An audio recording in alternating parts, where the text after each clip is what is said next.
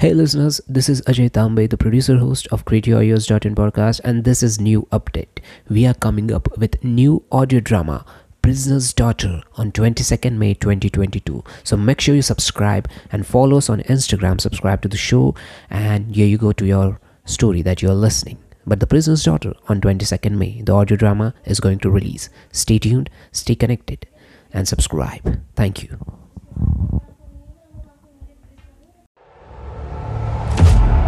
Hey everyone, welcome to Canterville Chase. The Canterville Ghost, Episode 2.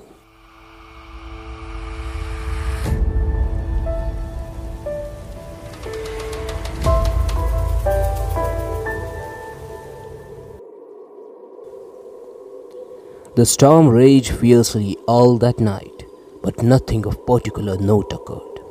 The next morning, however, when they came down to breakfast, they found the terrible stain of blood once again on the floor.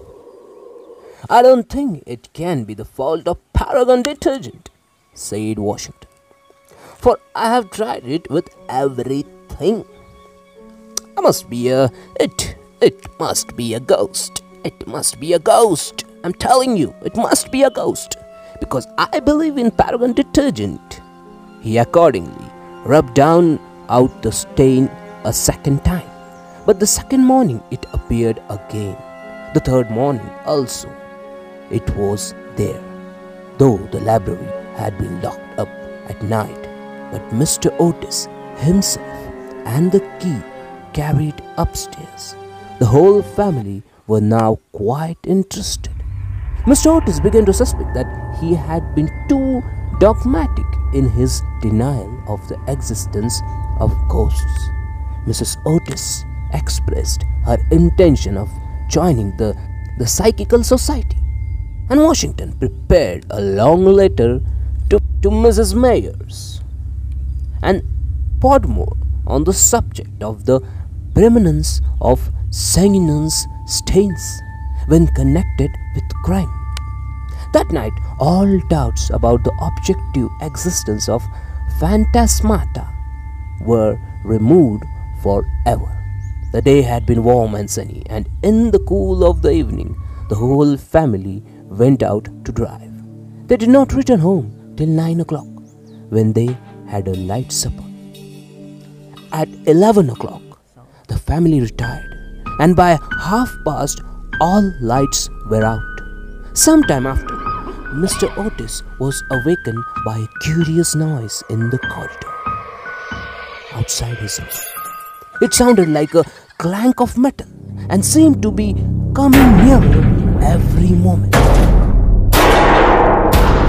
He got up at once, struck a match, and looked at the time. It was exactly 1 o'clock. He was quite calm and felt his pulse, which was not at all feverish. The strange noise still continued, and with it he heard distinctly the sound of footsteps. He put on his slippers, took a small oblong file out of his dressing case, and opened the door. Right in front of him he saw, in the wan moonlight, an old man of terrible aspect. His eyes were as red burning coals. A long grey hair fell over his shoulders, it in matted coils. His garments, which were of antique cut, were soiled and ragged, and from his wrists and ankles hung heavy metal manacles and rusty guys. "My dear sir," said Mr. Otis to that ghost, "I really must insist on your oiling those chains. It is making real big noise, and have bought you for that purpose a small bottle of Tammany Rising Sun lubricator. Here it is. Take it. It will help you, and it will make low the noise. It is said to be completely efficacious upon one application, and there are several testimonials to that effect on the wrapper for some of the most eminent native divines. I shall leave it here for you by the bedroom candles, and will be happy to supply you with more. Should you require it? And make sure that you loosen that noise. Why are you wearing those medals? With these words, the United States minister laid the bottle down on a marble table and, closing his door, retired to rest. Now, for a moment, the Canterville ghost stood quite motionless in natural indignation. Then, dashing the bottle violently upon the polished floor, he fled down the corridor, uttering hollow groans and emitting a ghastly green light. Just, however, as he reached the top of the great oak staircase, a door was flung open. Two little white-robed figures appeared, and a large billow whistled past his head. There was evidently no time to be lost. So hastily adopting the fourth dimension of space as a means of escape, he vanished through the wainscoting, and the house became quiet. The house became quite quiet. On reaching a small secret chamber in the left wing, he leaned up against a moonbeam to recover his breath and began to try and realize his position. Never in a brilliant and uninterrupted career of 300 years had he been so grossly insulted. He thought of the Dowager Duchess, whom he had frightened into a fit as she stood before the glass of her lace and diamonds, of the 4 housemaids who had gone into hysterics when he merely grinned at them and threw the curtains on one of the spare bedrooms, of the rector of the parish, whose scandal he had blown out as he was coming late one night from the library, and who had been under the care of Sir William Gull ever since, a perfect martyr to nervous disorders, and of old Madame de Drummond, who, having wakened up one morning early and seen a skeleton seated in an armchair by the fire reading her diary, had been confined to her bed for 6 weeks with an attack of brain fever, and on her recovery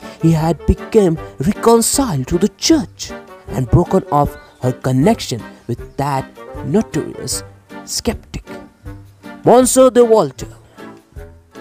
He remembered the terrible night when the wicked Lord Canterville was found choking in his dressing room with the knave of diamonds halfway down his throat, and confessed just before he died that he had cheated Charles James Fox out of 50,000 euros at Crockford's by means of that very card, and swore that the ghost had made him swallow it.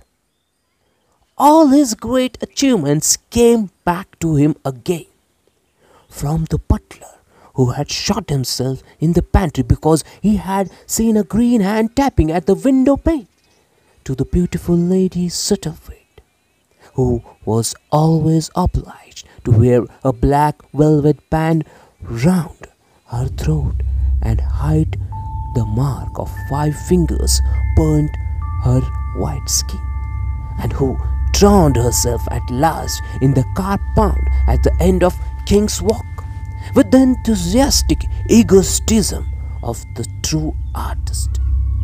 He went over his most celebrated performances and smiled bitterly to himself as he recalled to mind his past appearance as Red Reuben or the Strangled Babe, his debut as Conch Cable, the bloodsucker of Baxley-Moor, and the furor he had excited one lovely June evening by merely praying 9 pins with his own bones upon the lawn tennis ground. After